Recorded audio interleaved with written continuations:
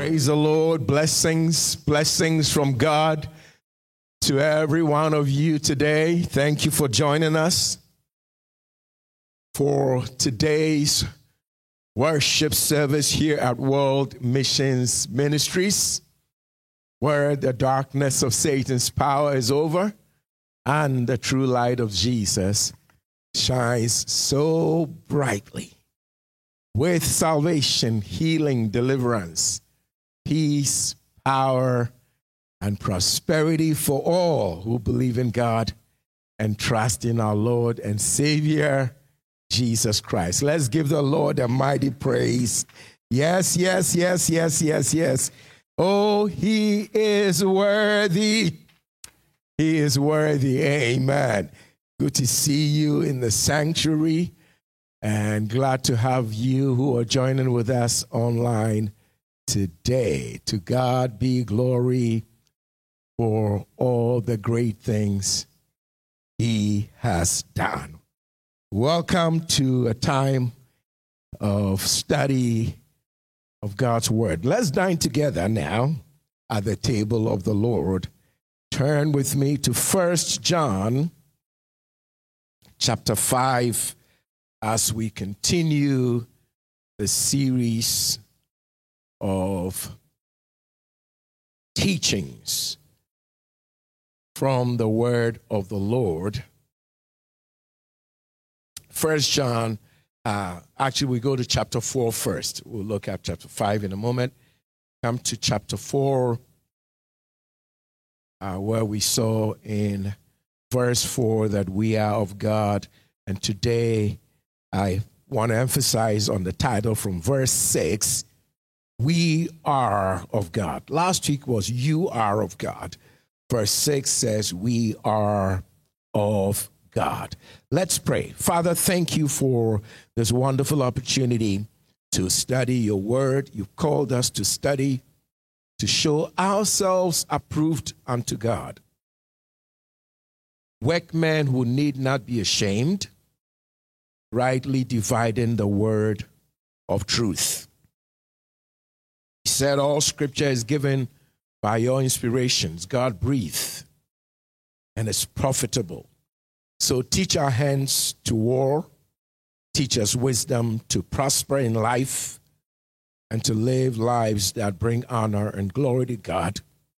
It's men and women who are thoroughly furnished, prepared, ready for every good work that brings honor and glory to you, every good work that has fruits of your spirit that will bring a great harvest for our blessing.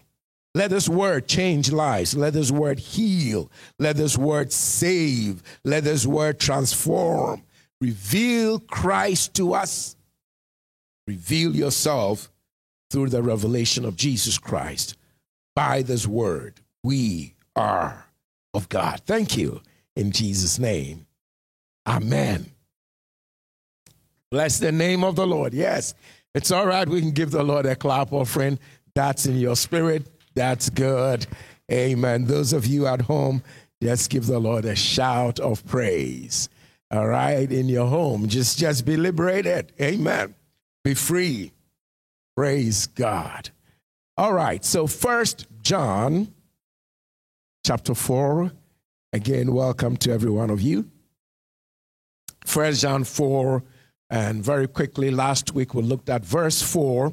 For those who were not with us, look at that before we emphasize on verse 6.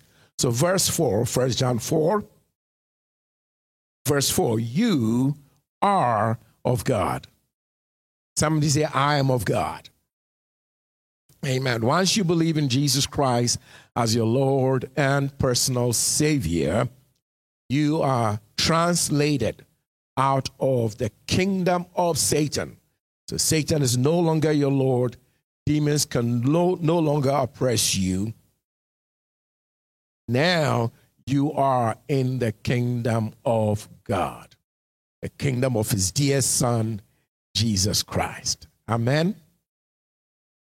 So that's how you become of God or a child of God. So 1 John 4:4 again, you are of God, little children. That's a term of endearment. Obviously, as a child of God, you are his child. He is your father. As David said in Psalm 23, the Lord is my shepherd. It's personal.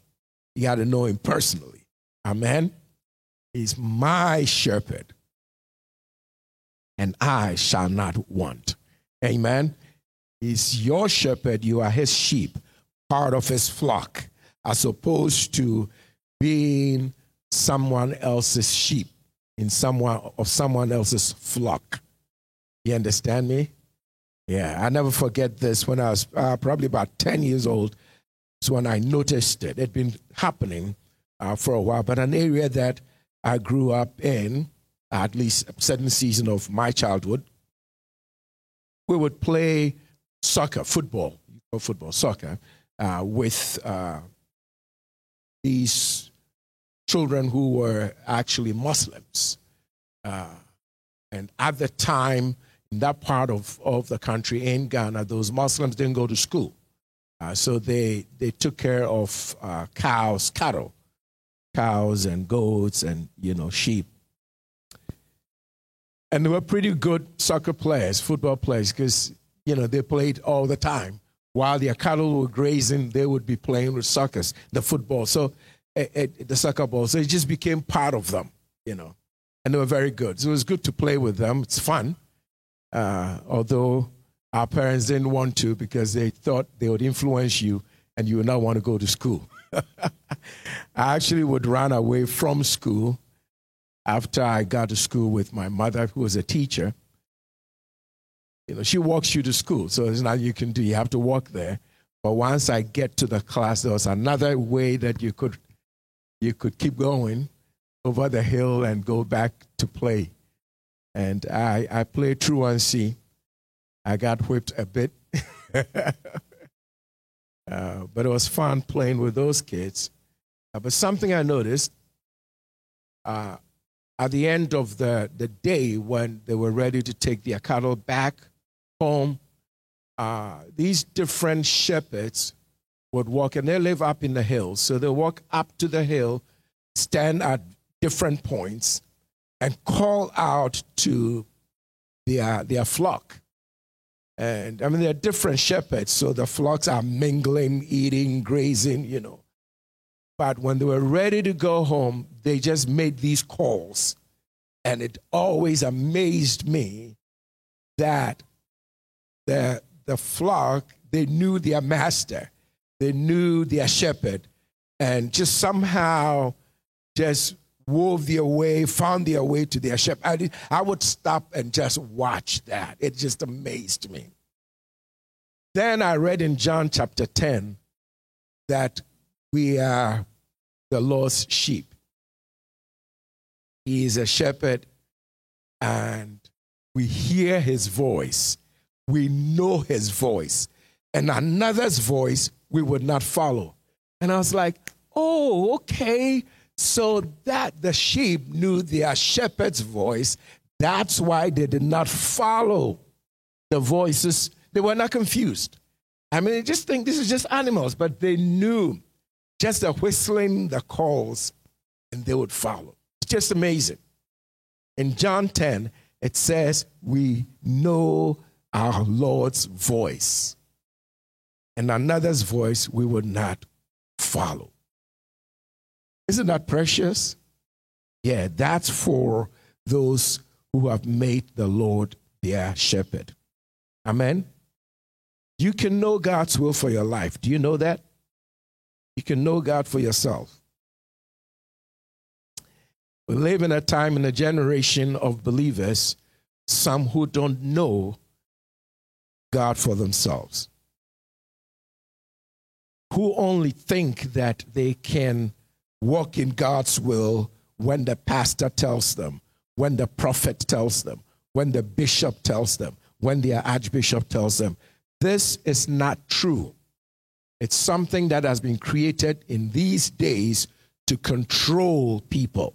It is wrong, and I stand as a fellow minister of other ministers to to say that what some of the clergy are doing to the body of Christ in that respect is wrong. In this regard is wrong. We have to teach God's people to hear God for themselves. They're not supposed to depend on us. You're not to be led by the prophets of today. You're to be led by God. Your so-called prophets are supposed to point you to Jesus, not to themselves. Amen. Keep this in mind, that God, when he actually started, before we got the Bible, most of it, from the Old Testament, they were given to the people of Israel. At the time the Bible was being written, and the things that were recorded in the first century, even about Jesus and all that, most of those references were not called New Testament. Come on, people.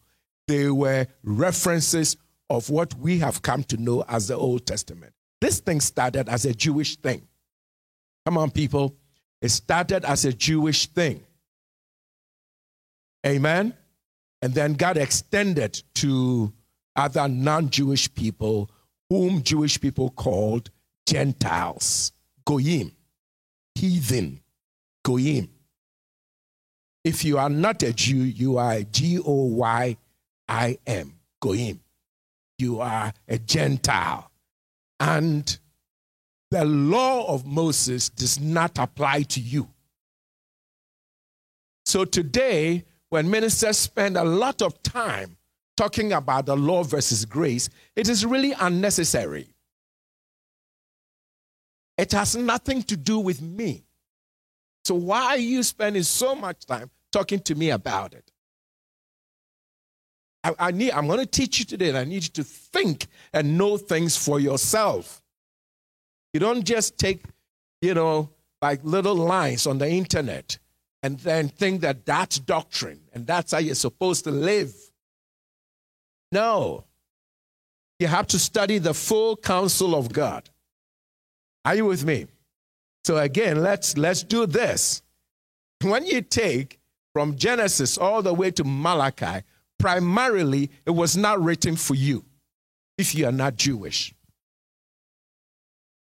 Are we there so far? All right? If you're Jewish, it was written for you. If you're not Jewish, it was not written for you. So don't take too much time arguing it. Are we good on that point? All right. Another point is this. You're going to find in the New Testament, what is called New Testament, from Matthew to Revelation, you're going to find certain portions where there are arguments about the law versus grace. Yes, that is true. It's in the New Testament, where the early apostles are telling the new church, born-again people. This thing started new. Jesus just went up to heaven, and we have something new now called the church among Jewish people. And the people are going, wait a minute, we are Jewish people. Why are you trying to change things for us? Are you with me so far? All right? So this new church starts, and the Jewish community are like, wait a minute, you're changing Judaism. You are trying to make us non-Jews. Stick with me now.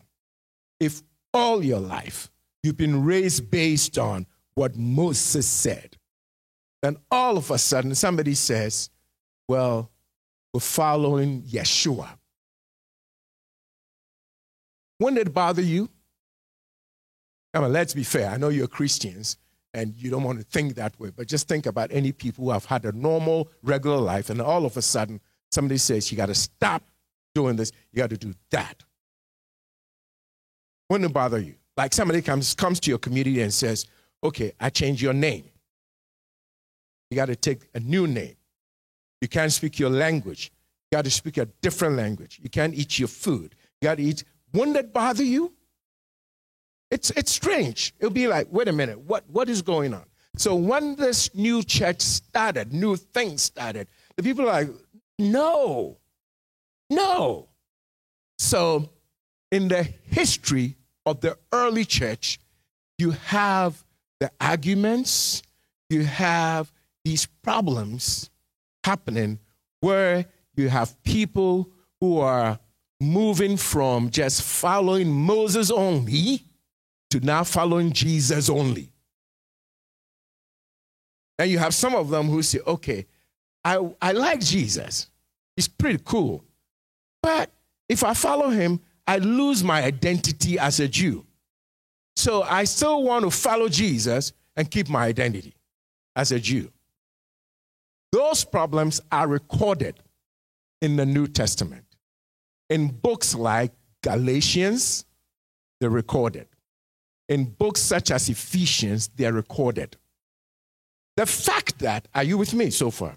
The fact that you have a record of that happening in the New Testament does not necessarily mean that 2,000 years later, I am living now in America, or you're in Britain, or you're in South America. Are you still with me? Then you take things from this same Bible, Galatians or Ephesians or Romans or whatever, and then you try to make it an issue with me. I'm living in America. Those arguments that happened back then don't pertain to me right now.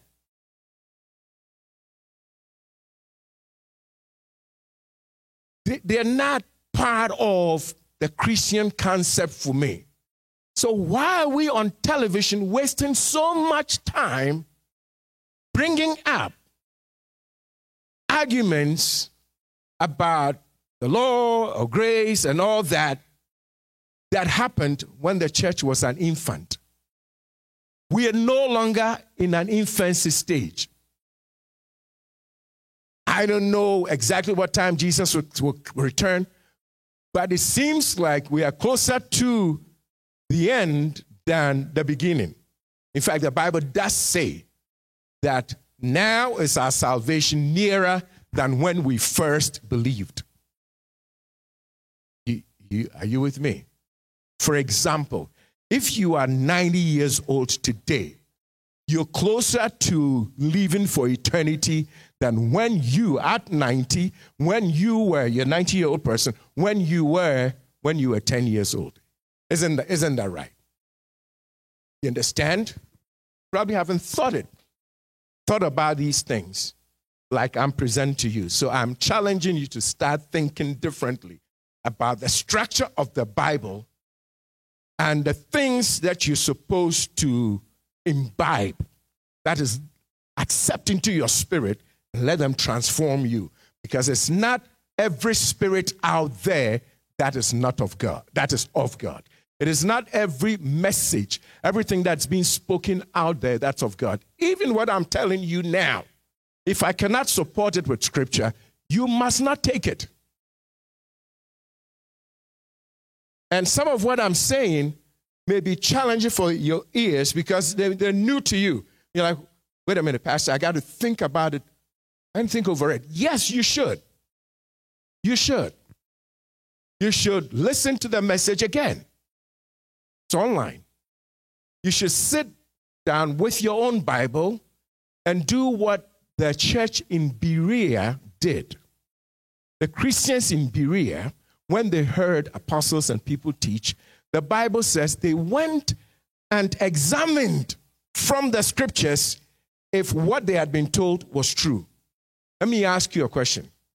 What scriptures did they go back home and examine what they had been told and compare to? What scriptures? New Testament scriptures? No. The New Testament had not been codified. It was not put together as a code, like one book. Not yet. At the time, yes, it wasn't. When did we get the first Bible in print? In the 1500s. In the 1500s is when we got the first Bible in printed. You know, like print. Today, most of you just have it in a digital form on your laptops and phones. But there was a time it was on paper. You understand? It was on paper. Probably 20 years from now, some child is like, what is this man talking about? Bible on paper? Can you imagine how far we have come? And for example, if you're arguing today, like a pastor is mad, well, you know, some of you come to church, you don't even have your Bible. I don't see you opening the Bible, and you're fussing and fighting over that today. 20 years from now, your argument is invalid to that generation. Because they're like, why is he so hard over this? What difference does it make? Whether it's paper or on my digital tablet. What difference does it make? Because this generation is saying the important thing is for me to get it inside me. How I get it inside me, whether it's on paper, on papyrus, on clay, really honestly does not matter. Ladies and gentlemen, you have to be thinkers. You have to be thinkers. You know that where we are as pastors, people in clergy, because we are anointed, we are called, and the call is important. We do it with fervor, with passion. We are serious, and you can feel it. And a lot of the time, because we're serious about it and we're presenting it, we are like, this is it, and there's no other way. No, sometimes there's another way. Just because I'm passionate about something does not mean I'm right all the time. You need to be thinkers. You need to be thinkers. God did not raise you to follow prophets. He raised you to follow Jesus. Even with the Israelites, according to Exodus 19, he said, I will make you the whole of Israel. He said, listen, he said, like I prayed, that you're coming out of the kingdom of darkness to the kingdom of light. When you get born again, that happens to you instantly. God said in Exodus 19, please pay attention. In Exodus 19, God said, I will make you, this is my plan, Israel. I want to make you, this nation, a kingdom of priests. The whole nation. This is God's will. And he told them, and Moses wrote it. Let me ask you a question. Israel, the Israelites, who gave them that name, or how did they get the name Israel? Where did the name Israel come from? Which person, which man got his name changed to Israel? There was just one guy who got his name changed to Israel. Jacob. Yes? Who was the grandson of who? Grandson. Jacob was a grandson of Avraham. It's actually with a V, not even a B. His name is a V, A-V, not A-B. Avram, which was changed by God to Avraham. His name means, Avram means exalted father. I don't know what revelation his parents got, but they named him exalted father. So it seemed that there was something from God already about him that some way, somehow, the parents kind of felt or something and named him that. Then later on, God said, yeah, that's actually who you are, but more. Come on, people, you got to learn. God said, you are Avram, yes, exalted father, but I will make, in fact, not I will make you, I have made you father of many nations, or actually literally exalted father of many nations. And you know he's exalted. Muslims, Jews, Christians, three major monotheistic religions, just for purposes of teaching, I'll call it religions, follow one man. Who? Abraham. Isn't that an honorable place for a person? So he is exalted, and exalted as father of many nations. Christian nation, Muslim nation, Jewish nation. God fulfills, come on, his word. Woo!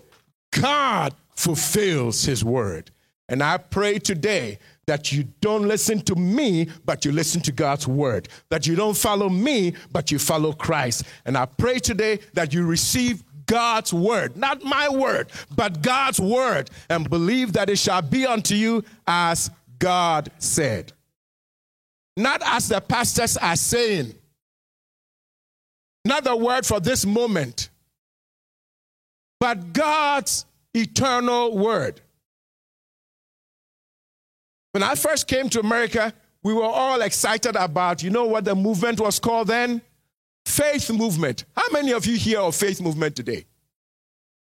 No, constantly today. Like it's on the air when you turn to like major TV, Christian TV programs, it's faith movement. No, you don't hear faith movement. Today is what movement? Okay, now you're going to be quiet on me, right? Okay. I will not embarrass you. When you're watching TV, like, I won't mention any TV stations, but like big TV stations, what is the dominant message we hear today? Thank you. Thank you, Lord, for the bold Christians. Grace. Nothing wrong with that. Used to be a time, it was faith. Today, it is grace. When it was faith, the Christians of that generation thought there was nothing else other than faith. Today is grace, and so for all of us, there's nothing other than grace. And I'm here to tell you that is wrong. Paul said, I will teach you the full. Does anybody know the scripture? You tell me. So that's not like Pastor Sexton is just always telling us what he thinks. You tell me the scripture. You know it. Paul says, I'll teach you the full what? Does anybody know this? What's that scripture? The full what? Full, I will teach you. Think about it. I'm going to teach you. Paul is a teacher of the word. I'm going to teach you the full counsel of God. If I say full, more than likely, it's not just one part.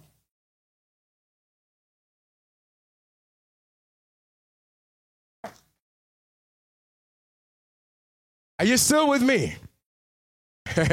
If we should ever have any movement, should have ever had any movement, and continue to have any movement, that would be dominant and enduring, should never change. It should be called love movement. Pastor, show me. Oh, I'm glad you asked. Allons-y, s'il vous plaît. Oui, c'est ça? All right. Come on, let's go. 1 Corinthians chapter 13. I'm just provoking you to learn the word.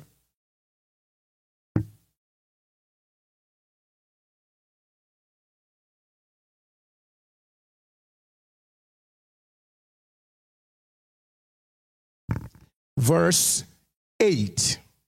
1 Corinthians chapter 13. Hallelujah. And verse number 8. When you find it, say amen. All right. Thank you, Lord.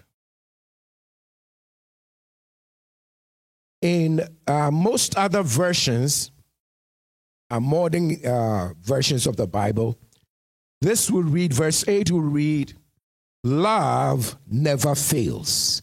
Does anybody have that in their Bible? Anybody, like in church right now? Anybody in the sanctuary? You have that? Okay, Brother Keith has that. Sorry to yell this out, but brother, can you tell me what version you have, please? Where the version that says, the version of your Bible, trying to now open to Amplified. Okay, thank you. The New King James version of the Bible, his Bible says, 1 Corinthians, 13, 8, right? Says what? Love never fails. Love never fails. Amore nunca falla. Love never fails. Maybe I didn't say it right in Spanish, but something like that. And I'm so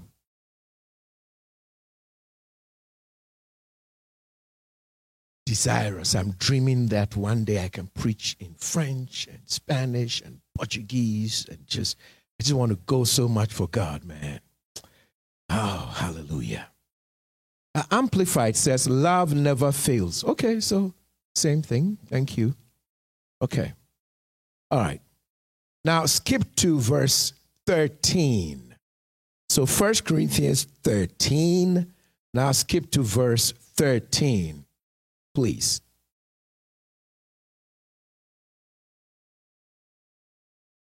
All right. I will read. Most of you have the King James Version or New King James Version. So it reads, and now abides, the word abide means remain. Let's see what Amplified says. Yeah, abide, same. Okay. So, and now abided faith, hope, love. Okay, please count. Now abides faith, that's 1, yes? Hope, that's 2. Love, that's 3. Read on at home. What does it say? These what? 3. But the greatest of these is love. Now remains faith, hope, and love. These 3. Question here, please. Is now yesterday? Is now tomorrow? What does now mean?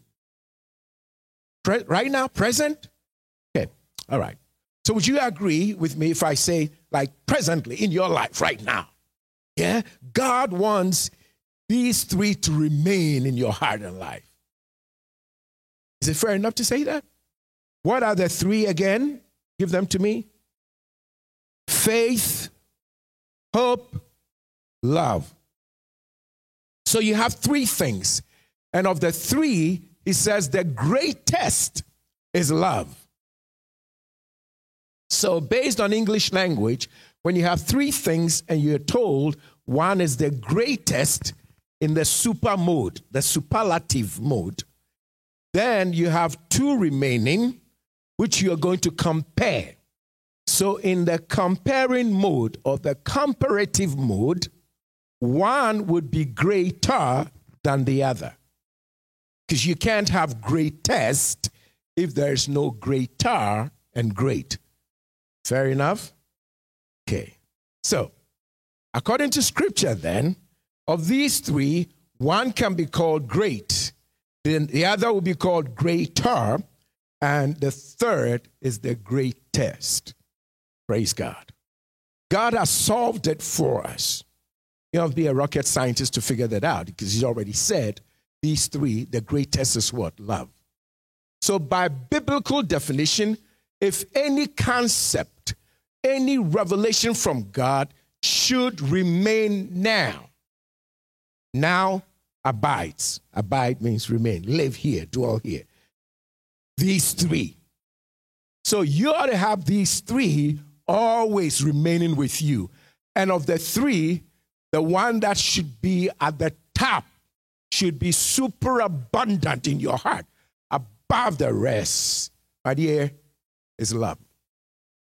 So I submit to you, ladies and gentlemen, that if there should be any word that should stand out, or for all generations among believers, people of faith in Christ, it should be love. We should have a love revolution, baby. We should have a love movement. Come on, give God praise. Are you learning the word? Love.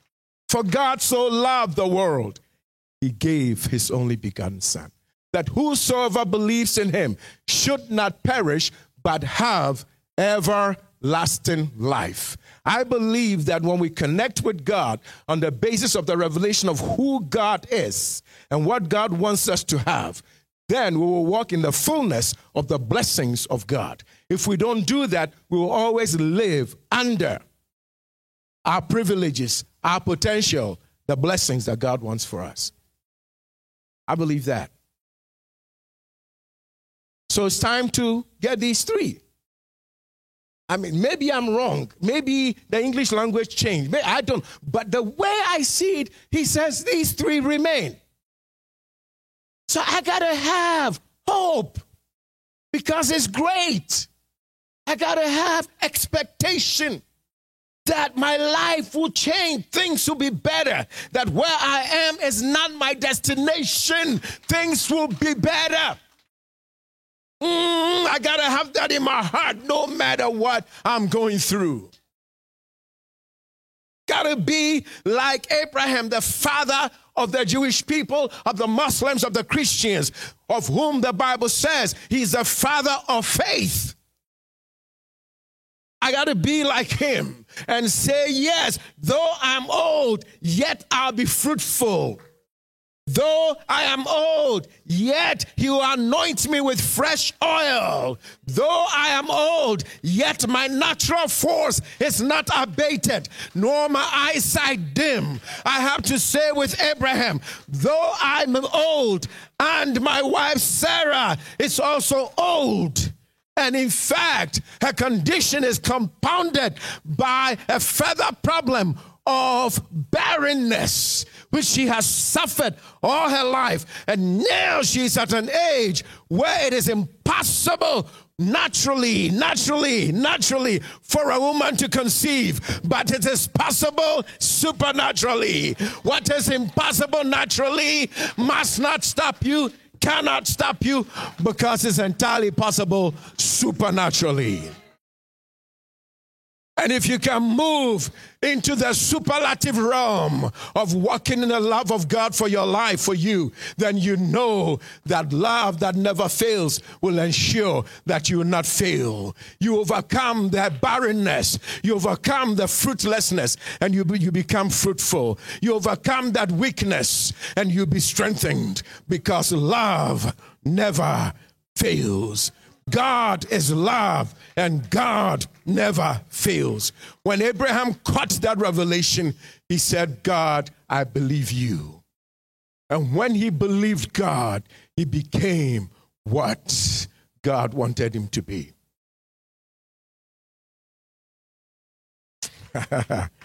Yes, he became it. Even before it manifested, he had already become it. And it was only a matter of time for his body to accept what his spirit had believed. Are you catching it? Oh, yeah. Sarah was barren. Sarah was old. Abraham was old. But God said to Abraham, I have made you. He did not say, I will make you.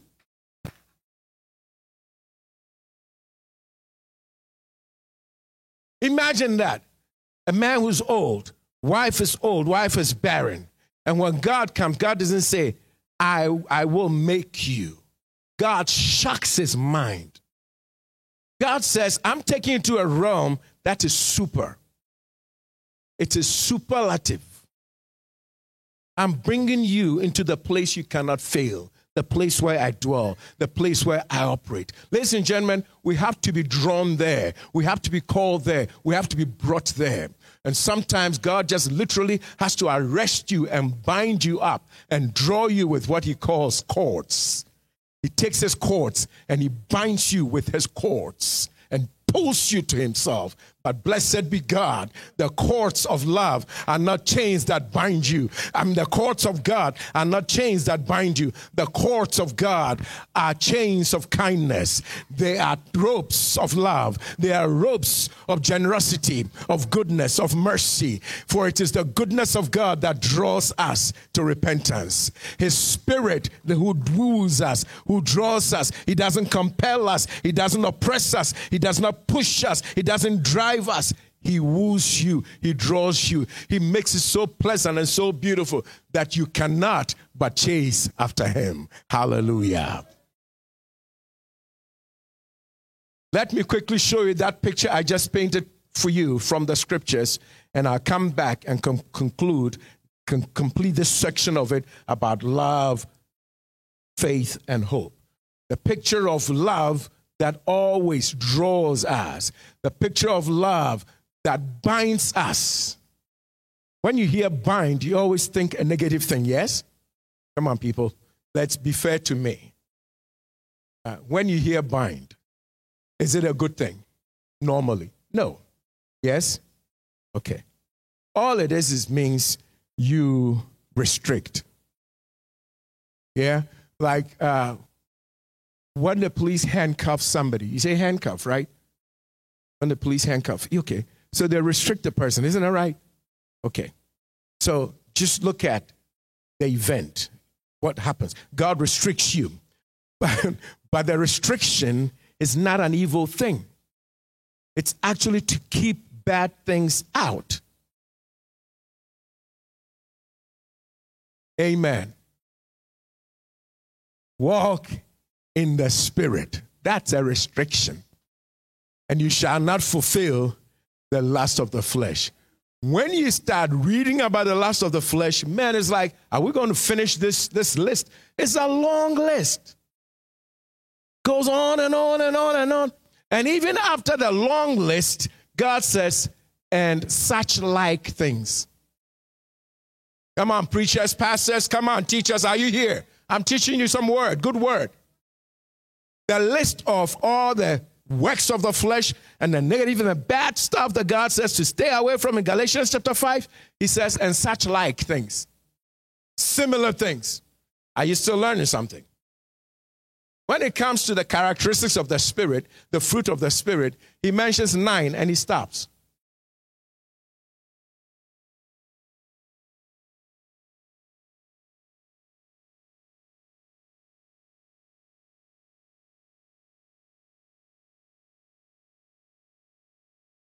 Not you, but your friends. When you're growing up, you're a teenager or whatever. Do you remember they just allowed one thing into their life and it just took over their life and messed up so many things? Okay, not you. Let me go to somebody who will remember. Amen. Okay. See, that's how sin is. Just one thing. You open the door to just one thing, and Satan just takes over. Right. All right. Come with me to, let's do Hosea 11:4. Let's do that one first. Hosea 11. Let's see if we can put that on the screen.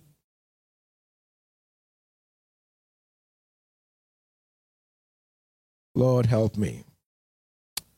Hosea 11:4.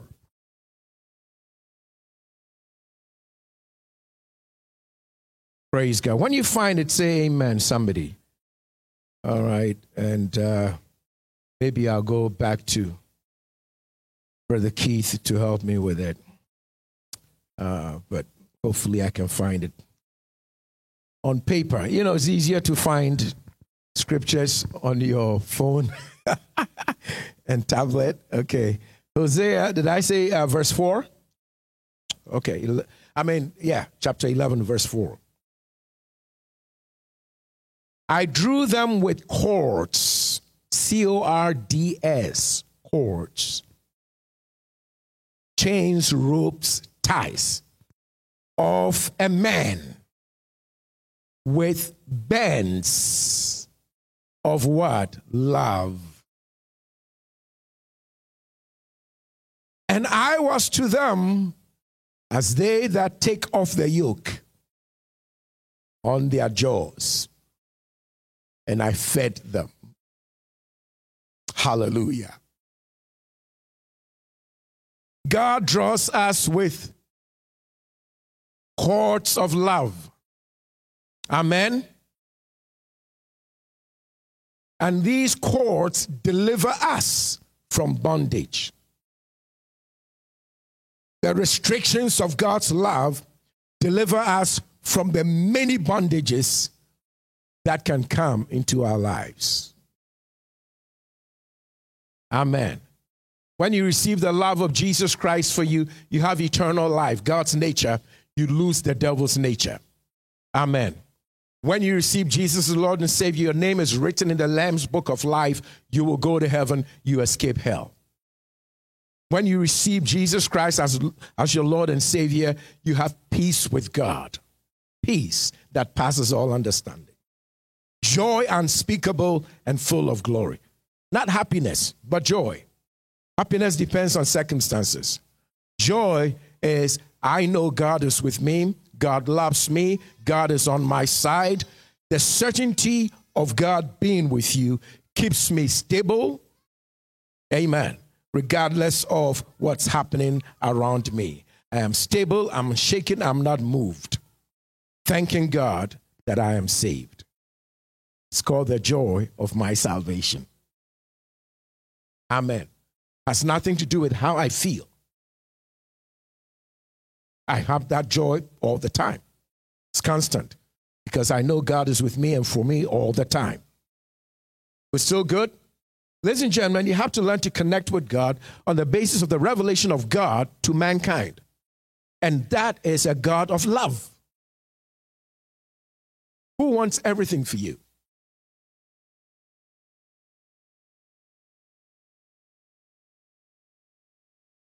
Pastors here, ministers here, do you know that God called, as I was telling you in Exodus 19, God called the entire nation of Israel to be kings and priests? He said, I'll make you a kingdom of priests. But their name came from their father Jacob. Changed name to Israel. Jacob had how many sons and a daughter? Daughter was Dinah, and the sons were how many? 12. 12. The 12 sons, it was, male-dominated society. So 12 sons became the heads of the 12 tribes of Israel. Yes? Okay. When it comes to the law of Moses, the spiritual things that governed the people of Israel, primarily the spiritual things that governed them. What tribe gave them that? The spiritual things, the law, came from which tribe? Levi. The Levites, the Levitical order. Yes? Okay. So, the Levites were the priest. Yes? So here's my question. Pay attention, every child of God. Here's my question to you. How come God starts out, he delivers them from Egypt? You're my people. I make you a kingdom of priests. So how come it ends up being just one tribe that are priests?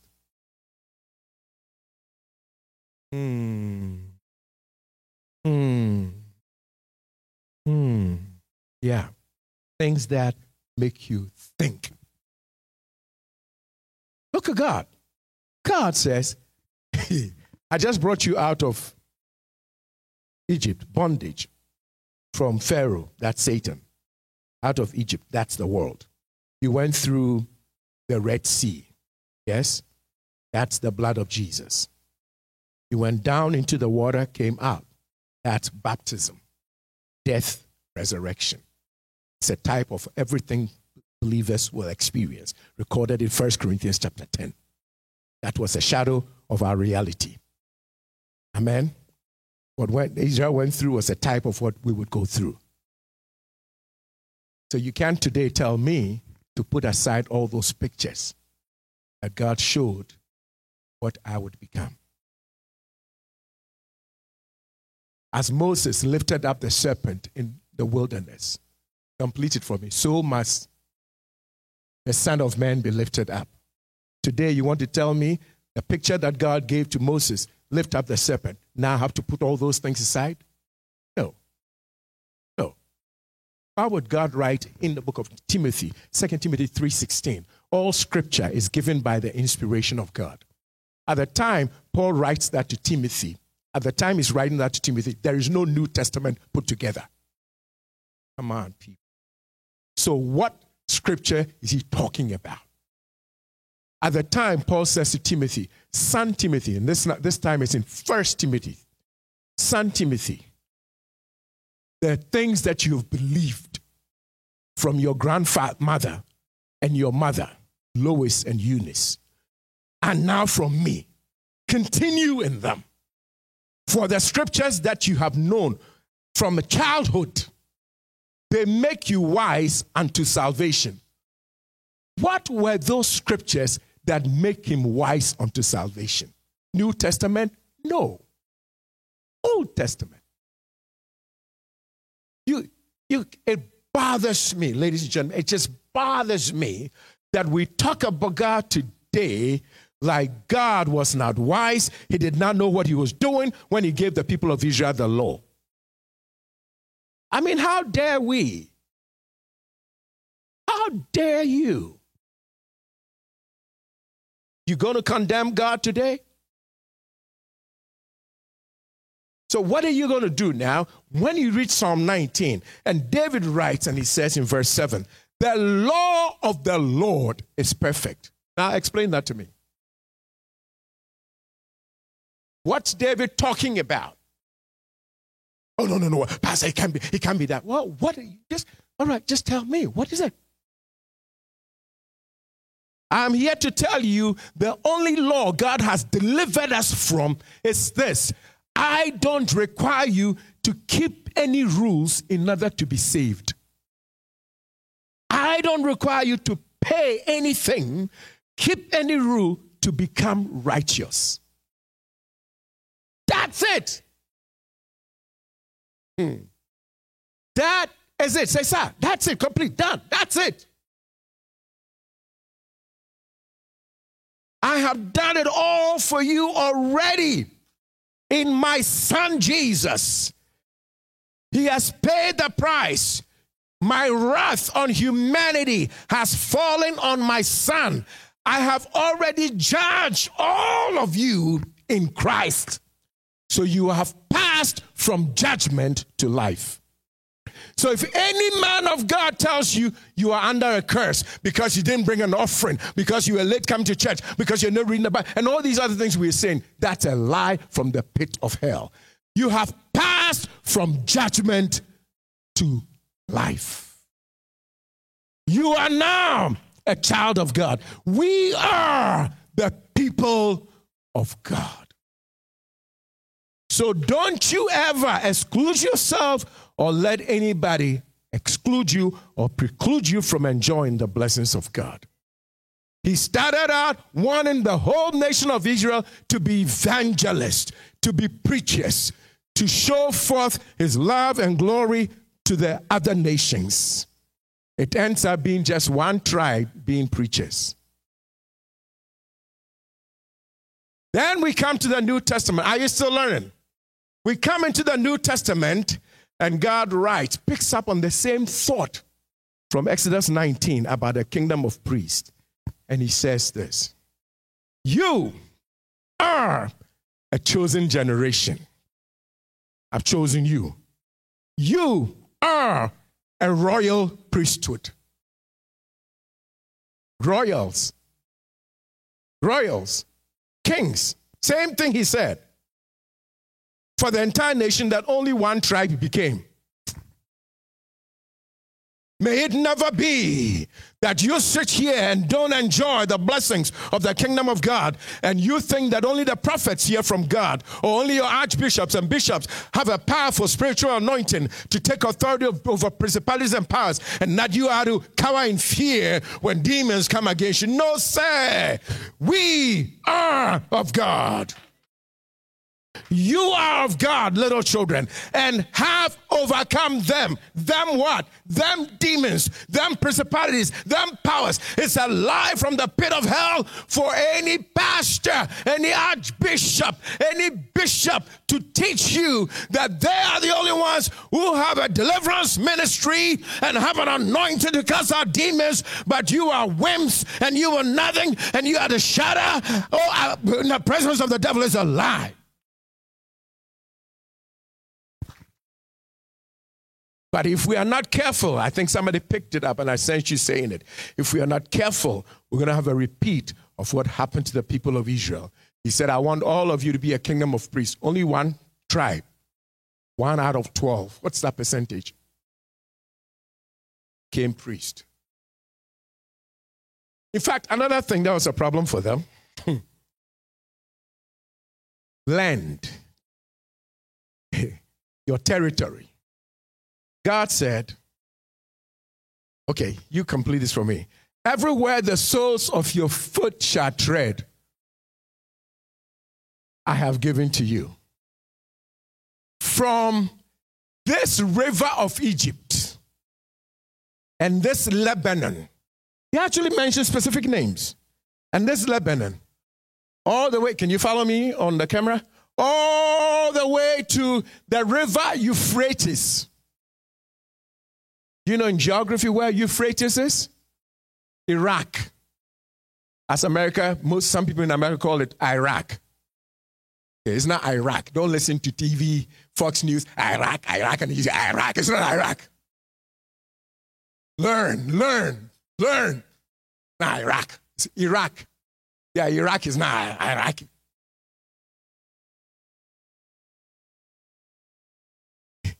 God said, all the way to the Euphrates River I have given to you. Today, the slither they live on, people are trying to take from them. I'm not trying to create any political issues. I'm just saying, as a man of God, reading the Bible, something that's been written that we're looking at, according to God, he said, these are your geographical boundaries. I delivered you from Egypt, from the river of Egypt. And this Lebanon, very specific. Lebanon, you know Jordan, Lebanon, the cedars of Lebanon? Okay. Lebanon, all the way through Syria. You know, to get to Euphrates, you have to go through Syria. You all remember Saul of Tarsus, Apostle Paul. Do you remember when he had letters from the high priest and he was chasing the Christians? What town was he in that he met Jesus, fell off his horse? What town is it called? Damascus. Damascus of what? Syria. Back then, just like Europe, the European Union, they used to go through these places without any visa, without any boundaries. So you look at it today and you start arguing, well, you can't take from the Palestinians, you can't take from the Lebanese, you can't take. It wasn't like that back then. Back at that time, a lot of those people were actually just one people. Just one people, just different tribal groups, but not organized as like nations the way we see them today. It's very fluid. There's a lot of war. So I come, I beat you up, I take over, I absorb your group, now you're part of me. And then that's just how it was. Even Father Abraham himself, you know where he was from? You see? Abraham was from Ur, Ur of the Chaldeans. Know where Chaldee is? Babylon, baby. Babylon.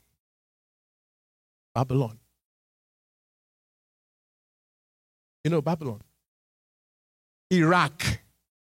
By the rivers of Babylon. Yeah. Gotta run. And those people from there all the way to like Yemen, Jordan, all the people who live around that area, they were called Hebrew people. They were descendants of a man called Mr. Eber. That's how you spell his name, Eber, Eber. From Eber, we got the word Hebrew. They were a Hebrew people. So the Hebrew people, if you can just picture, going from all the way from Iraq, Syria. Like, for example, the language that Jesus' mother, Maria, spoke. You know, Maria spoke Aramaic. Apart from Israel, somebody tell me, what other country do you know of where Aramaic is spoken? So that's not me telling you. Syria. Aramaic. But Mary, is not from Syria. Yet her language was what? Aramaic, spoken by people from Syria. Are you learning something? So you have like a belt. These people speak the same language just as the people over here. Like all the way over there, they speak the same because it's like this belt, this region here. And then somebody comes and puts a line across. Boom. Okay, you are this country, you are that country. The people who messed up the world in that way were actually the Europeans. I'm not trying to criticize them history. They just come and say, okay, all right, we'll put this line here, especially when they did to Africa. You know, okay, this line is over here. Okay, so you are in this country, and this one, this country. So Spain takes this, and England takes that, or Germany takes this, and just ridiculous. So you're over here, and you are what they call a Ghanaian, and part of your family is over there across this line. There's a house here, and there's another house here, and this house over here, they are Ivorians. Generations later, they don't speak the language that you speak anymore, and people tend to forget. But you're actually the same family. Divide and conquer. So I am teaching you not to settle for more than what God has for you. It may be deep, but that's a simple thing that this title is that we are of God. You are of God. So stop being of me. Stop being of the Catholic Church. Stop being of the Protestant Church. Stop being, you know what we've done? I'm Catholic. Born Catholic, I die Catholic. Yeah, you're right. Maybe go to hell too. Maybe. Because you're holding on to a tradition that may or may not be holding on to Christ. Or you may call yourself whatever else. Well, I'm Baptist, and I don't like all that tongue talking and all that Pentecostal stuff and all that craziness and all that. Really? Really? So the person who said in Acts chapter 2, and on the day of Pentecost, that day of Pentecost, as they were gathered in the upper room, they heard the sound as of a rushing mighty wind from heaven, and it filled the house where they were seated, and filled them. And cloven tongues like as of fire, Acts chapter 2, came upon all of them. They were filled with the Holy Spirit, and, Acts 2, and began to speak with tongues as the Spirit gave them utterance. Now today, you have disconnected yourself from God, joined yourself to a man's tradition, and refused to accept something that Jesus told his disciples, and you shall receive power after that the Holy Spirit comes upon you, and you shall be witnesses unto me. And you preach the gospel in Jerusalem, Judea, Samaria, to the uttermost parts of the earth. Whose witness are you of today? Jesus, thank you. What is in him? He spoke it out. I want to challenge you not to accept things because I said it. I want to challenge you not to accept it because any bishop said it. I want to challenge you to live by the word of God. By the word of God. If you want to follow a movement, follow the love movement. Follow love, follow faith, follow hope. That's what he said in the Bible. Didn't you just see it yourself? He said, these three remain. And the greatest of these three is what? Love. So that remains. We have two left, hope and faith. And you already know it. I taught it before. For those who don't know it, if you look at Hebrews 11, you look at Hebrews 11 right now, verse 1. If you look at Hebrews 11 right now, just look at it, verse 1.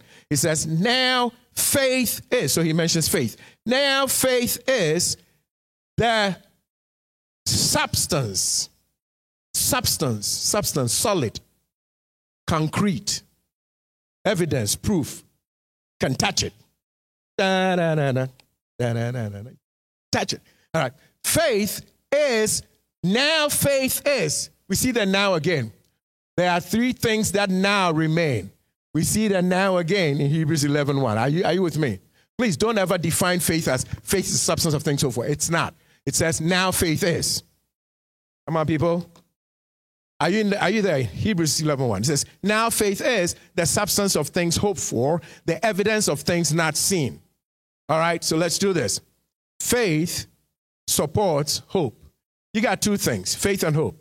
If it says faith supports hope, or faith upholds hope, then of the two, which is stronger?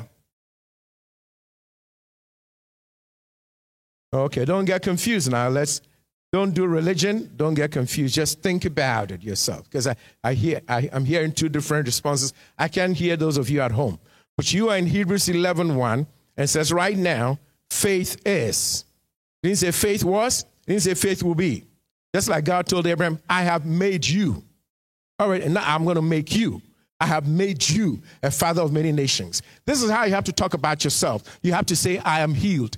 Even if the healing has not manifested, you have to still say, I am healed. Because God said, by his stripes, you are healed. And don't bother with anybody in the church or outside the church in the neighborhood who says, but something's wrong with you. How come you're not walking right? How come you can't move your hand? Why are you still saying you're healed when why you say you're rich when I see you poor? And don't, oh my goodness, don't let them bother you.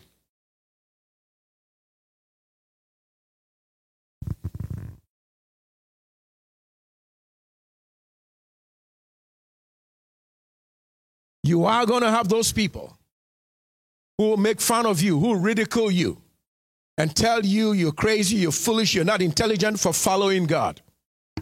You mean you've been to Harvard, you've been to Princeton, and you believe that nonsense? They'll tell you stuff like that. They'll tell you that. When God came and God said, yeah, your parents named you exalted father, Avram, but I'll make it even better. I'll make you exalted father of many nations. Your name is Abraham, father of many nations. So now in your neighborhood, you happen to live in a community where names have meanings. Come on, people. They live in a community where names have meanings. So you call out your name and everybody knows what you're saying. All right? My brother and I were born twins. My twin brother and I have, other brothers. But my twin brother and I were born twins. In our culture where we were born, twins are called Ata. So if you say back there, if somebody shouts Ata, the people in the community knows you're a twin. Then the next question will be, which of the twins are you? So to differentiate, because if you call out to twins and you say Ata, when they're being like naughty, they won't respond. Because I'm like, well, you call my brother, not me. That's why I didn't respond. Come on, people. Kids do those things. So you have to distinguish. Like for me, before our mom died, she always called me Ata, the firstborn. She was the only person who called me that. Growing up, people just call you Ata. No, she called me, in her language, it's Ata paying. Like pay. I'm paying you. Kind of sounds like that. Ata paying. That's how she called me. In fact, she just said pain. Not even Ata, she said pain. So Abraham, in a culture like where I grew up, his name meant father of many nations. Now the neighbors are going to say, Brother Keith, can you come, please? Please come. Come with your wife, please. Miss Edith, come. Let's demonstrate this. We're going to gossip about Abraham. No, I'm going to gossip about Abraham. You just listen. So Abraham meets with God, but they were not there when Abraham met with God, right? Come on, people. Abraham met with God. Nobody was there. God says, I change your name. So now you go to I don't know where we change names. They did back there, but today we go to some office to change your name. Yeah, officially, the court, change your name. So you come and you say to the community, I changed my name, all right? And then I go and I say to the people in the community,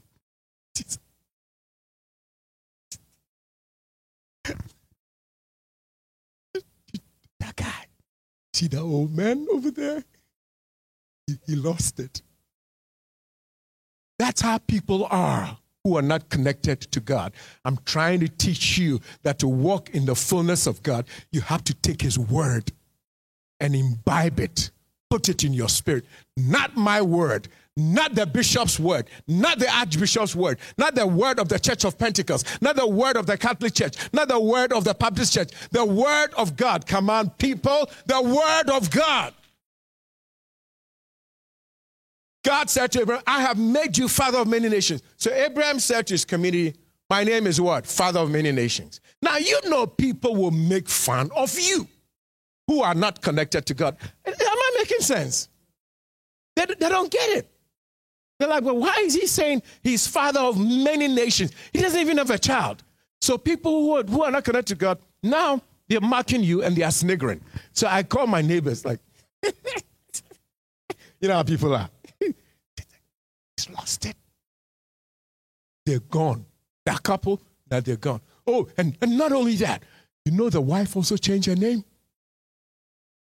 Oh, did you know that? Yeah. They changed. They lost it. And then as they're carrying on, one day they hear, The neighbor says, what's that? Oh, you don't know? That woman, she had a baby. She had a what? Yeah, that little voice you heard crying, that's her son. Seriously? Yeah. You know what they named the son? Laughter. May God make you laugh. May God make you laugh. May God make you laugh.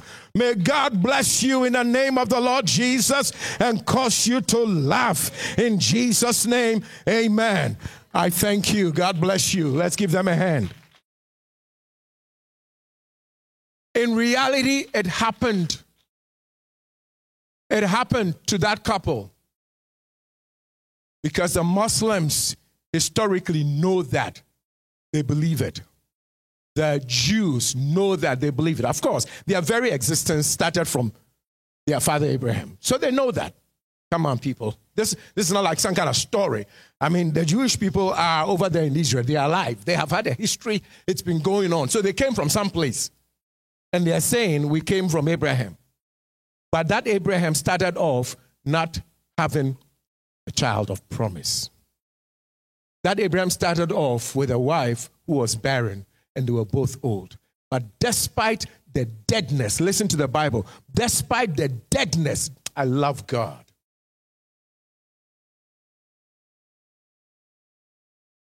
He says in Romans 8:11, he says, if the spirit that raised Jesus from the dead lives in you, then he that raised Jesus from the dead will quicken your mortal body. He could have said your body. He meant your body, but he didn't say your body. He said your mortal body. In English language, mortal means M-O-R-T-A-L, means subject to death. M-O-R-T is a root word in English that means death. Mortuary. You know, so you put dead people there. Mort, M-O-R-T means death.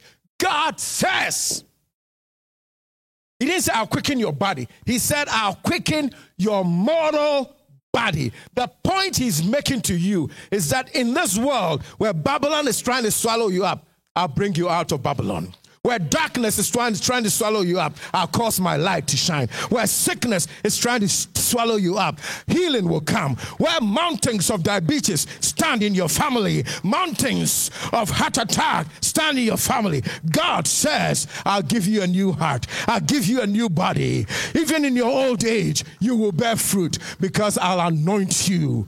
The power of God will come upon you. And that which will be conceived within you will be called the Son of God. I pray that in the very same way you conceive from God. I don't mean just physically a baby. If you are married, receive it.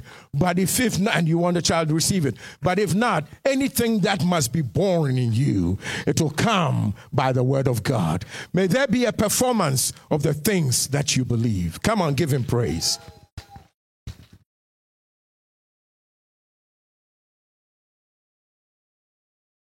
Did you learn something? Give you one more word about how God draws us with his love. Come with me to Song of Solomon, chapter 1. I think it's verse 4. Just give me a sec to find it for you. Those of you on screen, it will be put there for you by our team. They usually do it quicker than those of us who are flipping through our pages. Song of Solomon 1. Hallelujah. And verse number 4.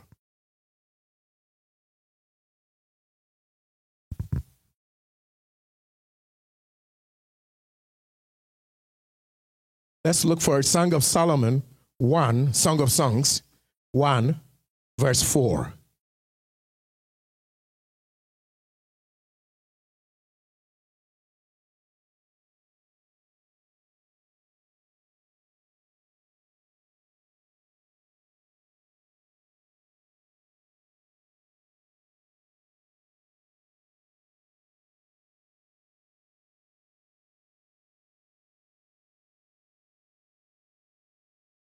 All right, excuse me. Song of Solomon 1 and verse 4. Have you found it? Okay, it says, draw me. You know, the Spirit will draw us. God will draw us by His Spirit. Draw me, we will run after you. The King has brought me into His chambers. We will be glad and rejoice in you. We will remember your love more than wine. The righteous or the upright love you. Hallelujah. If you check verse 5, just for fun, just for me to make fun at you and just play around a little. James Brown got this from Song of Solomon, chapter 1, verse 5. Yeah. Black and proud. Say it loud. I'm black but beautiful. Okay, I'll leave that alone. The point he's making here is you get your identity from God.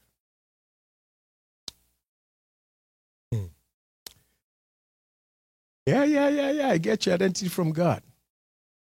I don't have time to get into all of it. But look at verse 6, for example. You see, some of the problems we have today, they go way back there. Look at verse 6.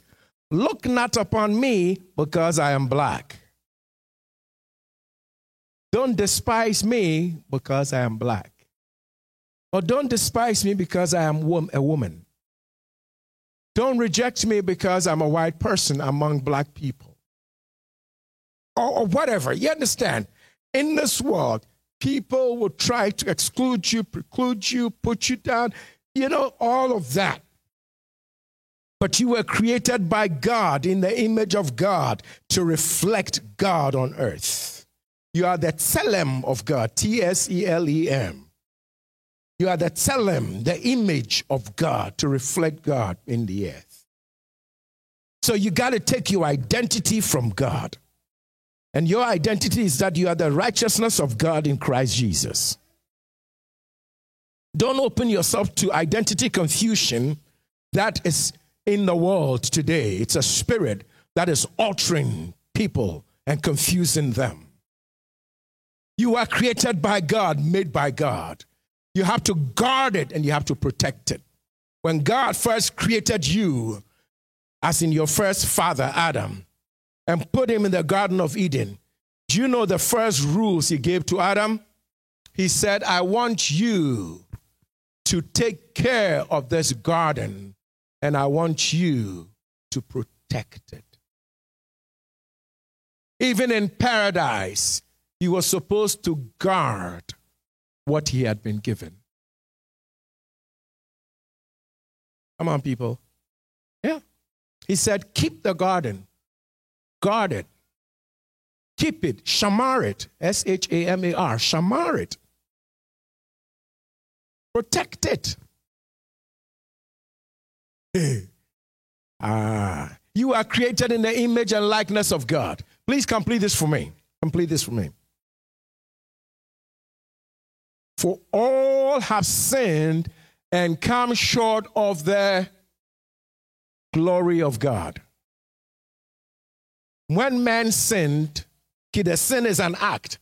And today we focus on that. But evidently, that was not what Satan was after. He was after something else. All have sinned and come short of what? The glory. What Satan was after was your glory. So what you and I have to guard is the glory. Christ came and restored that glory to you. That is your dignity, your significance, your worth, your value that comes not from the color of your skin, not the amount of money you have, not your gender, but it comes from God. We are of God. Heirs of God and joint heirs with Christ.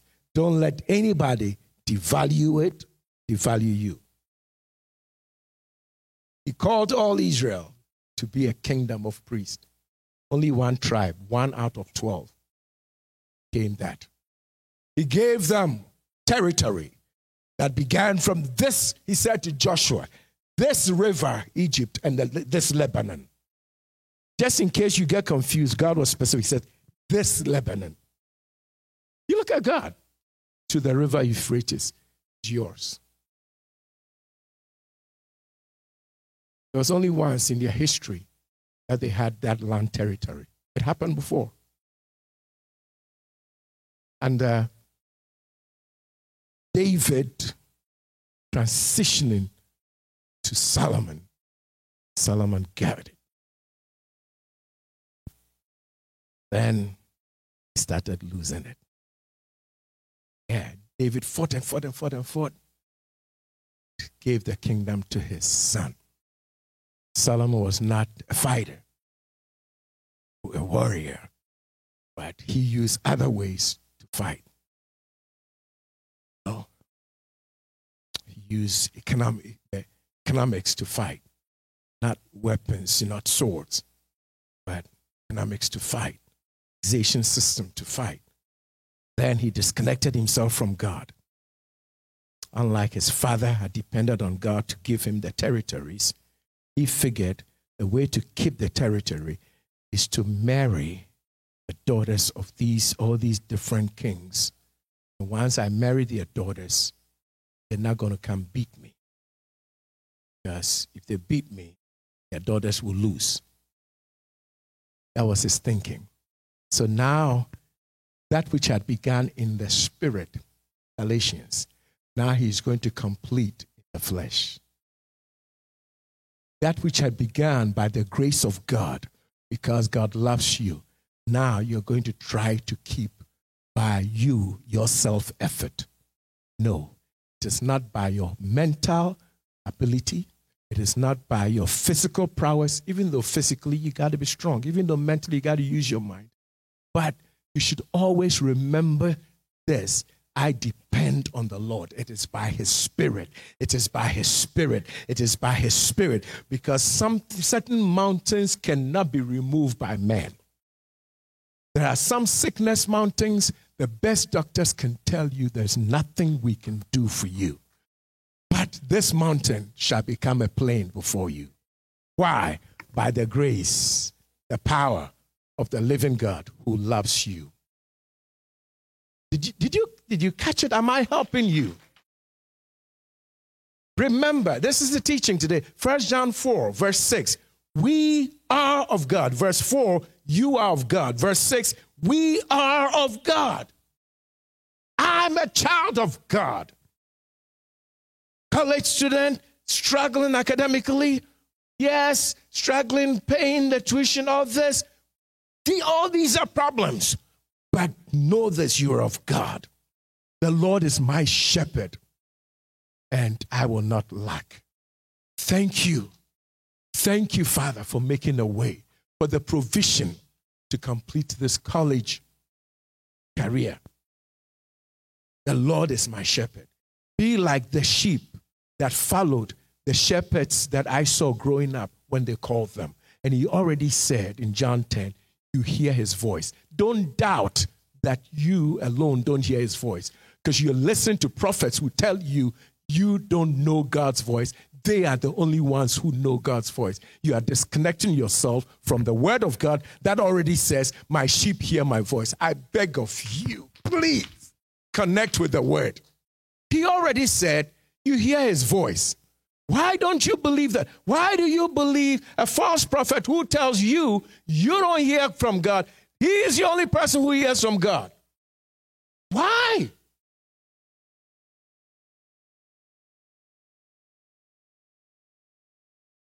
Some things you can't say online because everybody gets mad or people get mad. But think about it. Why do I have to pray to Mary? Why? You are an intelligent being. Why? She is a human being just like you. Why do you have somebody convince you that you got to pray to Mary because she's the mother of God? Does that even fit in your mouth?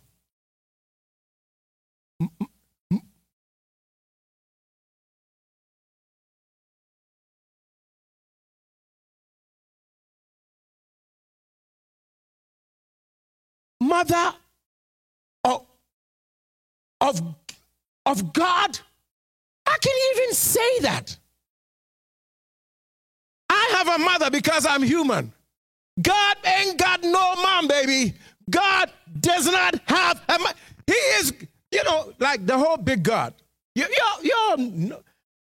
Have I believed the same thing you have believed? We're talking God, like God. The big one. The one who made everything. God. The one who does not sleep. You sleep. The one who doesn't die. People die. God, God, mother of God. And you know how many millions believe that? And then you got beads. You're counting and you're saying prayer. See how people are disconnected from God?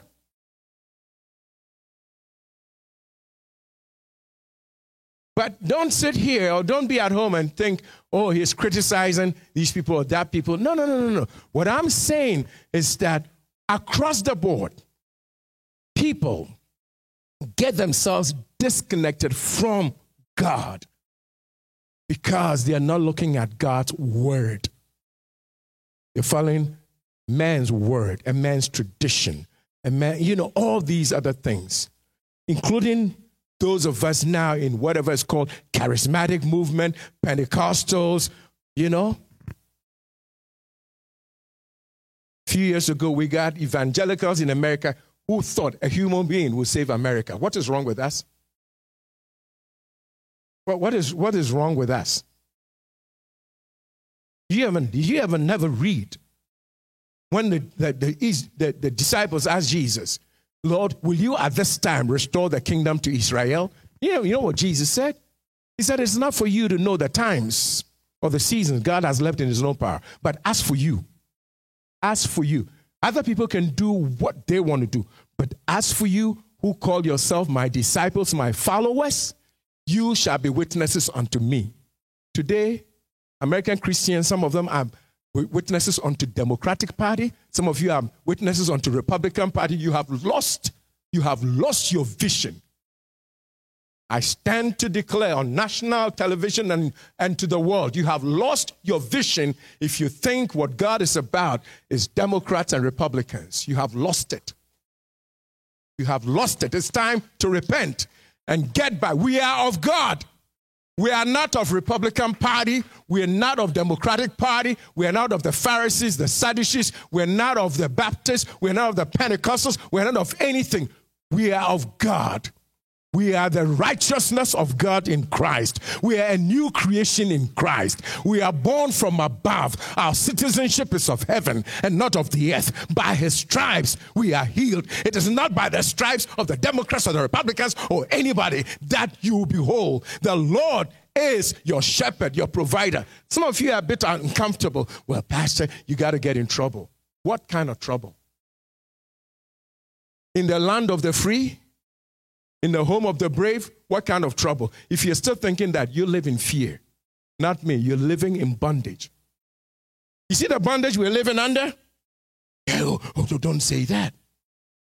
It's like when I came back from China, maybe 12, 13 years ago, and I said, oh my goodness, we have been lied to. Somebody told us they are far behind. No, they are ahead of us in technology. What I saw with my own eyes, I came back, I started saying it as pastor. I have a platform. People advise me, and I love my friends. They're like, Pastor, you got to be careful. In the land of the free, I have to be careful of saying that I saw with my own eyes. When it comes to technology, They are further ahead from little that I saw than what we are being told. Now, 12 years later, we are like, they're taking 5G, and America is scurrying and moving. No, we got to fight, because if they get 5G, they get our technology, and they can spy on. And how come now, suddenly, we have to fight somebody who was in the boondocks, who supposedly was way behind? How come now we have to fight?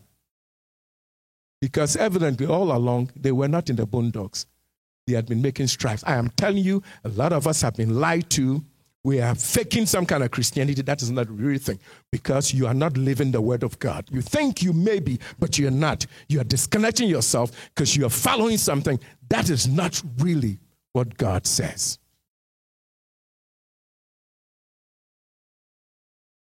You learned today, 1 John chapter 4 and verse 6. We are of God, and we speak the word of God. And those who are of God, they hear us.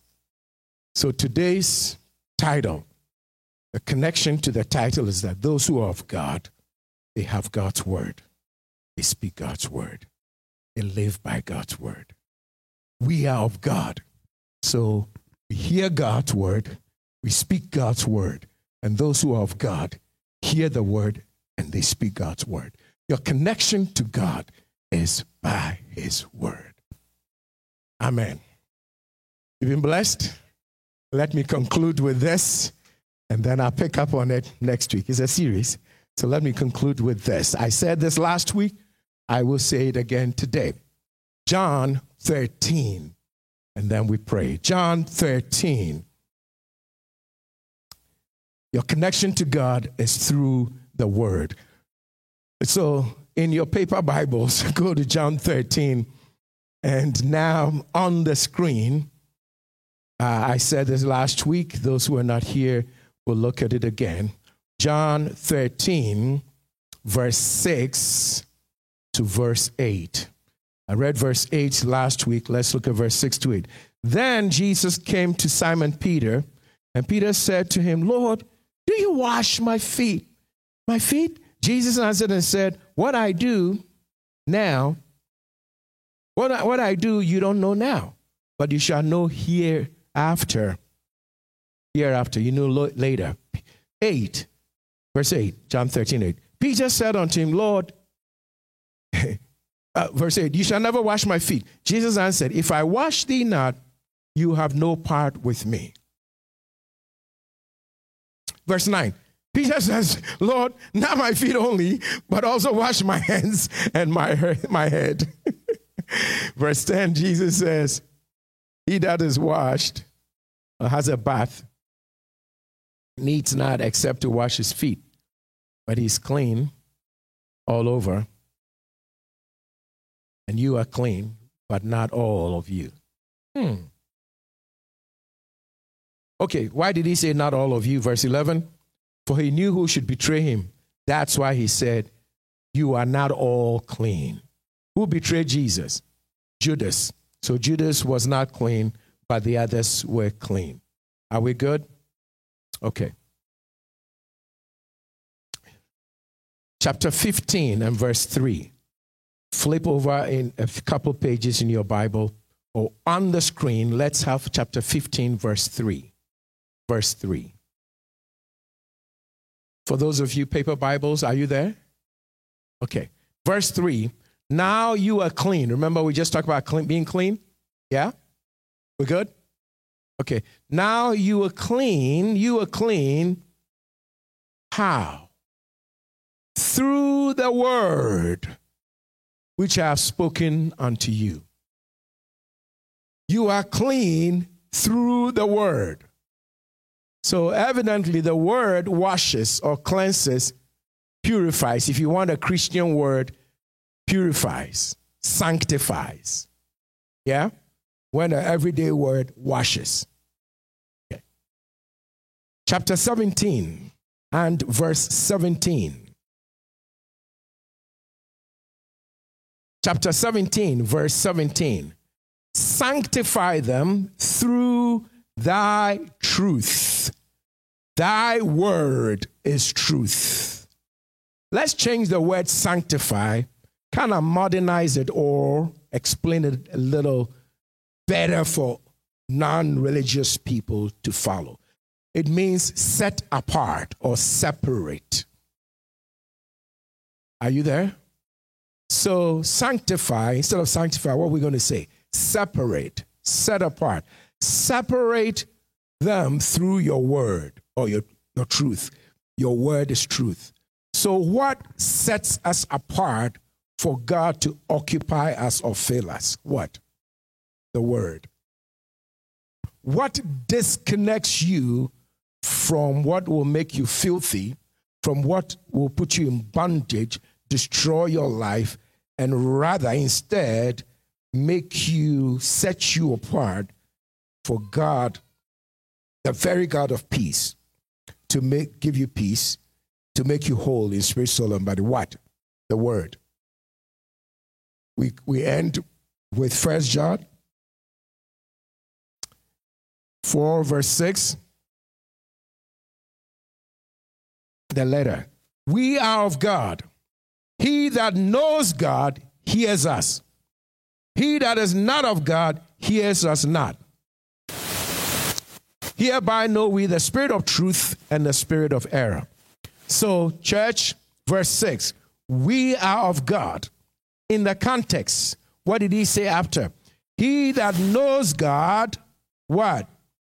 Hears us. Somebody who is hearing you hears you because you are doing what?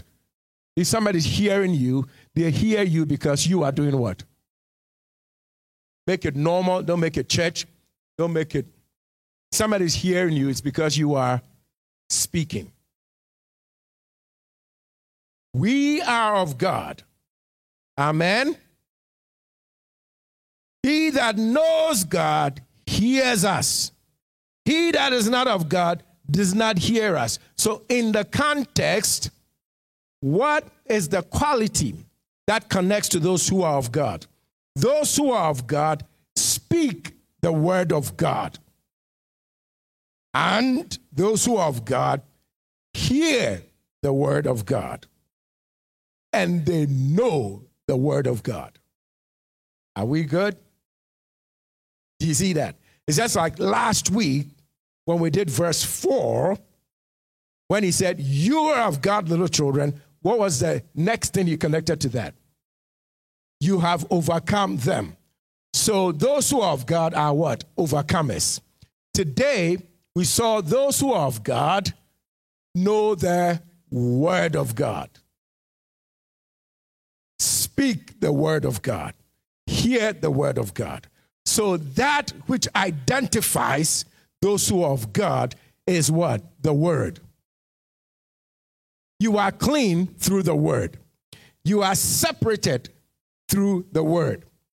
So if there are sicknesses floating around, coming to attack people, the way to hide from it is through the word. Amen. To get some sickness out, get the word in you, and the word will drive it out. Today, the main point has been connect with God through the word. You are disconnected from God when you are disconnected from the word. Amen. We're going to pray that the word you have heard, I have heard, something that has been quickened to you today, that word will work in you, will work effectively in you who believe it. That word will disconnect you, set you apart for God, not for sickness. You understand? So the word of God will disconnect you from cancer, from diabetes, heart trouble. The word of God will give you God in you.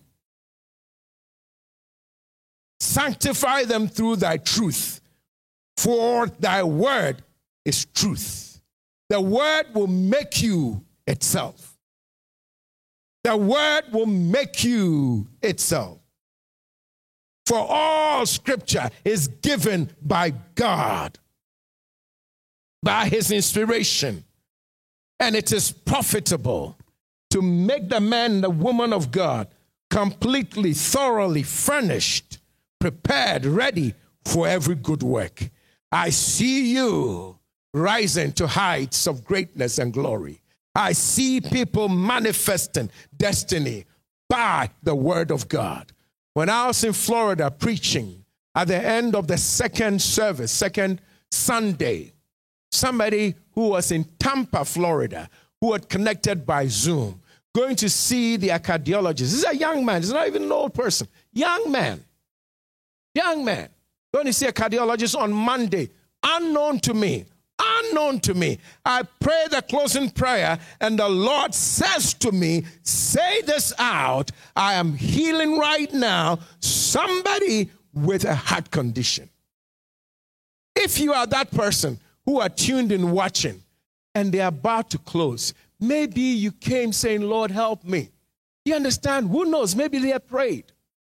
And the preacher is closing a service. And God shows up and teaches him that you are not to be connected to this preacher. You are to be connected to me. Look at him. He's done his thing, closing the service. But I want you to know not to follow preachers, pastors, prophets, bishops, because they don't know it all. You follow me. And God stops me, and God says, say this. I believe God is teaching him something else. In addition to the fact that God is saying, I love you and I'll heal you, God is teaching him to look to God and not to man. That's how personally I see these things. God is saying, it's not about a man. It's about me, God. So what do you need now? As we pray, the word will manifest. The word will manifest. I would like to one day go to Tampa to meet that young man. Yeah. In fact, he actually invited me. He said, tell the pastor to come. Yeah, so that's my next stop. We'll go to Tampa, baby. Yes. Cast out demons of heart trouble. In the name of Jesus Christ. Are you ready to pray? Those of you online, are you ready to pray? All right, take a word that you heard today and take that word and say, this is the sword of the Spirit, and I use this to cut and slash and dislodge this sickness, this ailment, this confusion of mind, whatever it is. Take a word today and deal with it. You got it? Take something you heard, something you need from God. Maybe like David, say, Lord, you are my shepherd, so I don't lack. So if there's a struggle with lack, I don't know. Just take that word. You understand? I'm sure God has spoken to you. So take a word now and let's go to God in prayer. Those of you at home, take a word, something you heard today, and say, Lord, I am purified by this word. I am cleansed by this word. Cleansed from that problem, that filth, that attack. Yes, I'm set apart. My mind is no longer confused. My mind is at peace. My body that was mortal, subject to death to that particular disease, has now been quickened by the Spirit of God. By the stripes of Jesus, I am healed. Now use that word in prayer. Thank you, Father. Thank you, Father. Please go ahead and pray. Pray yourself, and I'll pray for you. Go ahead and pray.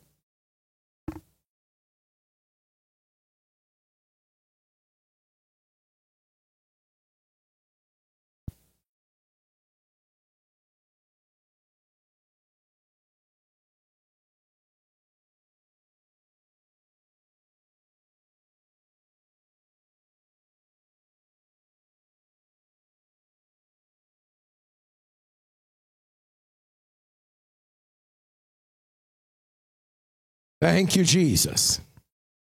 Thank you, Jesus. Thank you, Jesus.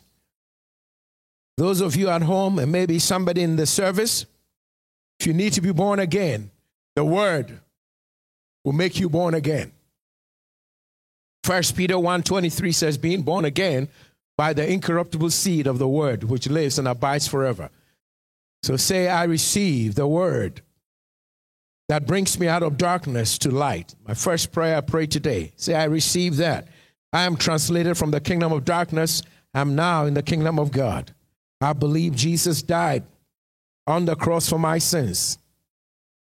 I believe God raised him up, made to be justified, made righteous. I believe that. And I say this, I declare this, I speak this, confess Jesus as my Lord and my personal Savior. If you say these words or words to that effect in your own language or in English, you will be born again by the word, that's Jesus himself.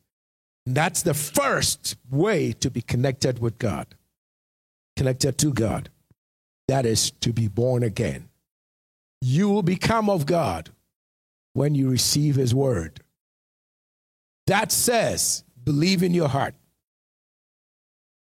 that Jesus is the Son of God and that God raised him up from the dead. Believe this, you shall be saved. Who believes? Say it and you'll be saved. Maybe you heard today, despite the deadness of Sarah's womb, Abraham believed what God had said.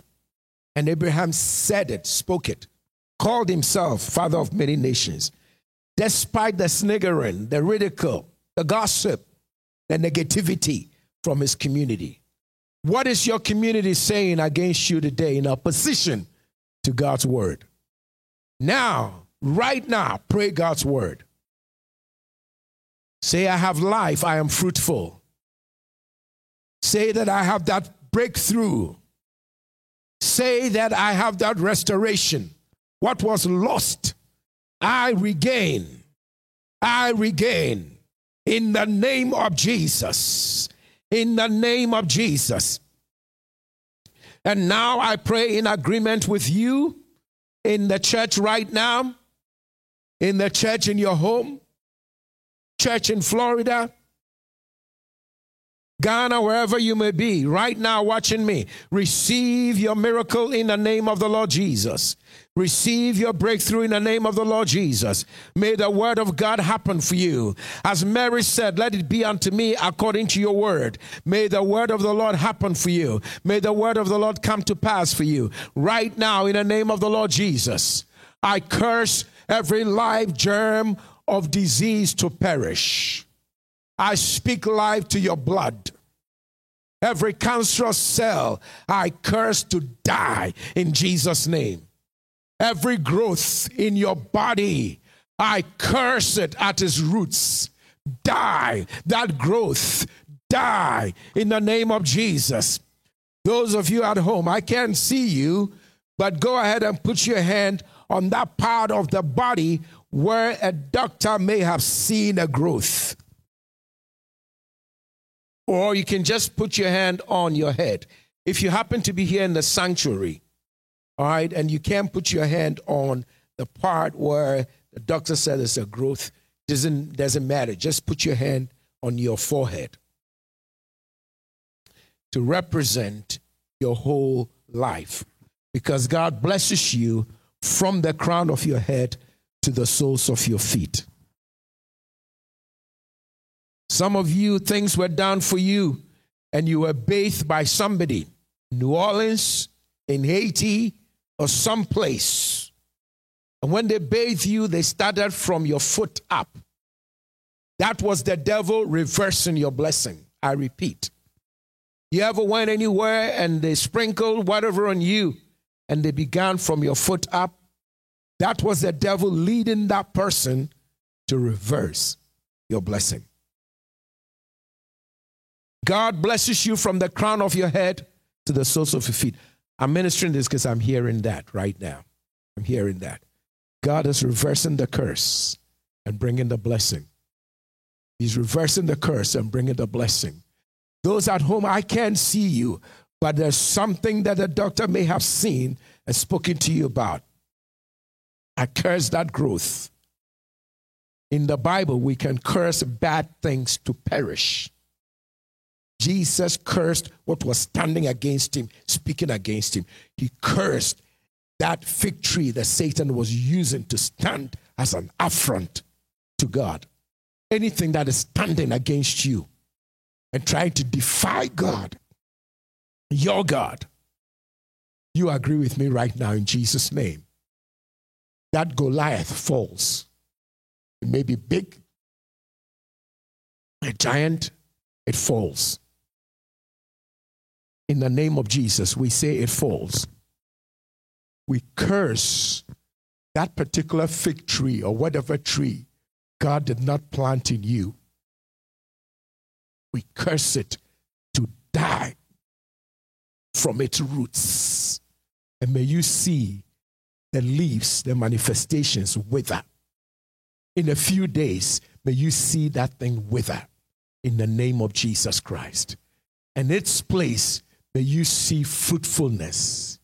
Despite the deadness of Sarah's womb, God gave her fruit and she laughed.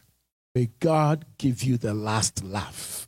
May God make you rejoice. I speak healing to you in Jesus' name. Diabetes is a mountain in your family. Heart trouble may be a mountain in that family, but minus you. You are of the family of Jesus Christ. You are of God. And God's going to use you to drive that mountain out of your family so that they will be free from diabetes, so they'll be free from heart trouble, so they'll be free from cancer. In Jesus' name. I may not have mentioned it, doesn't matter. God knows it, you know it. May the grace of God move that mountain. May the grace of God move that mountain. Before you, that mountain becomes a plain. In Jesus' name. Whatever is working against your cells, against your blood, against your cells, against the core of your being. Hebrews 4 says the word of God is powerful, sharper than any two-edged sword. It heals you. It heals you. It heals you. It heals you. Somebody has shooting pain from their waist. Please listen, from your waist down the back of your legs. Shooting pain. Right now, the Lord is healing you. You may not be in the church. You may be at home. You may be here. I don't know that part because we don't know everything. But God's healing you. That much I know. In Jesus' name, the waist is healed and the shooting pain, I command it to leave. Whatever caused it, the Lord caused your body to amend. Cause your body to be made sound, be made well. Receive your healing. Receive it in the name of Jesus. And you at home, if it applies to you, begin to do what you could not do. Maybe you couldn't bend. Start now. Don't be afraid. Start bending. Bend down, forward, bend. Do something you couldn't do. Maybe you could bend, but you couldn't bend forward, but you couldn't bend sideways. All right? You won't get hurt, but don't just act, sharply or suddenly. Just start with a smooth, slow movement. Start doing what you could not do. So bend to the side. If that was a problem you had, you are healed. Now bend to the side, left and right, whatever. Just try, stretch yourself in the name of Jesus. In the name of Jesus. Something was wrong with your walking because of your waist. Now start moving your legs. Move those legs. Move those legs. Get up now. Get up from where you are seated at home or in the church right now. Just stand to your feet in the name of Jesus and begin to move and begin to thank God and say, by the stripes of Jesus, I am healed. By the stripes of Jesus, I'm healed. Come on, connect to the word. You are of God. I am healed. I am healed. I am healed. I am healed. I am healed. I am healed. In the name of Jesus, I command the pain to ebb out of your members. Oh, someone else right here. Left side. Yes. Wait a minute. Yes, left. This is my left, right?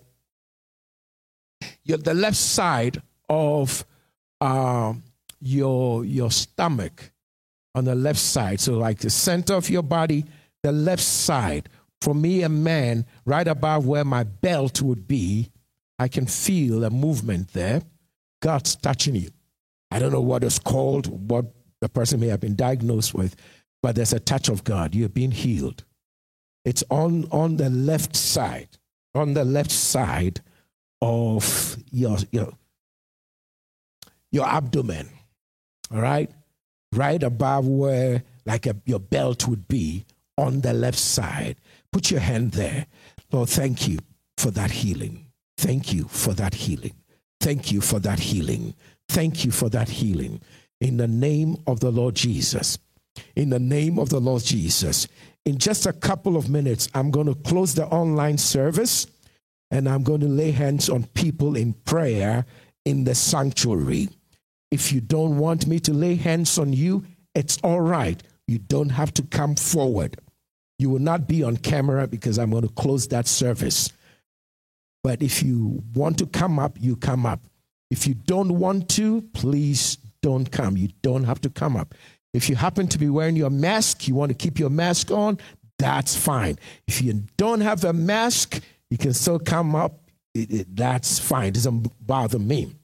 But I don't have to touch you. I don't have to touch you. You got to get that. And I want people online to know I don't have the power to do anything for you. God does it. But he uses us as instruments. I just sense that I need to lay hands on people to pray for them. God mentions a mountain in your family, and it applied to you. I'm going to lay hands on you and pray for you. The person with that waist thing, who had the waist thing, I want to lay hands on you. The person who had the thing on the left side of the stomach, I want to lay hands on you. It's an impartation. It's also in the Bible. You can lay hands on the sick. It's an impart, and we can lay hands to impart, to release power and the blessing of God. That's one of the ways. So I will lay hands on you and pray for you, all right, after I close the service. But I want to pray for everybody online. I cannot physically touch you, but praise be to God. He can touch you. Let me repeat that. The power is not from me, it's from God. So even if you're not here physically and I cannot touch you, God can touch you. I'm ministering in the West Palm Beach area, somebody in Tampa, Florida, and God touches the person. That's God. So wherever you are right now online, Father, thank you. Thank you. I command the spirit of fear to leave. I hear that.